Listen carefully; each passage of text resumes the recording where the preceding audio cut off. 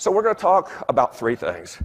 Very quickly, I'm going to show you 3 slides, and I could just mention one word, growth.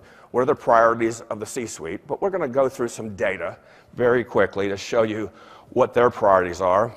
And then I'm going to spend a little bit of time talking about how does EIM relate to those objectives.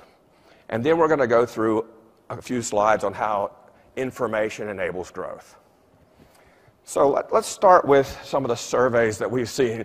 And when we talk to C-levels, starting with the board, we talk to CEOs and we talk to CFOs as well.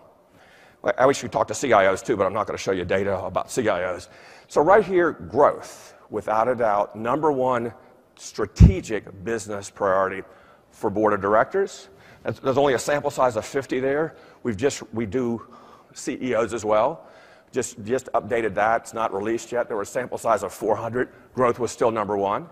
So one of the things we're going to have to focus on and realize is that this is what most board of directors on a privately held companies are looking for us to deliver is more growth. And yes, IT's actually, the IT ranking in the latest one just jumped from 3rd to 2nd in displaced customers.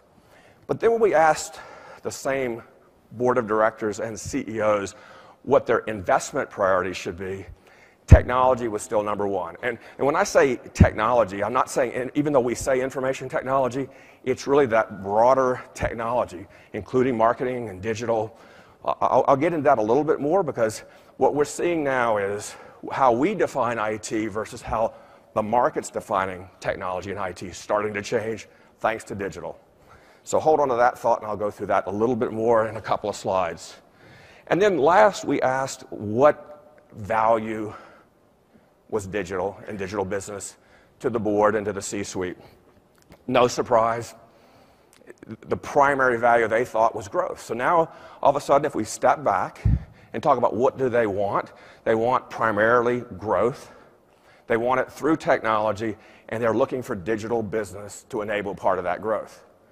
So there's a mandate that's kind of coming from our board of directors, maybe not in your board, but in general. I mean, so now we have the opportunity to figure out how to do that.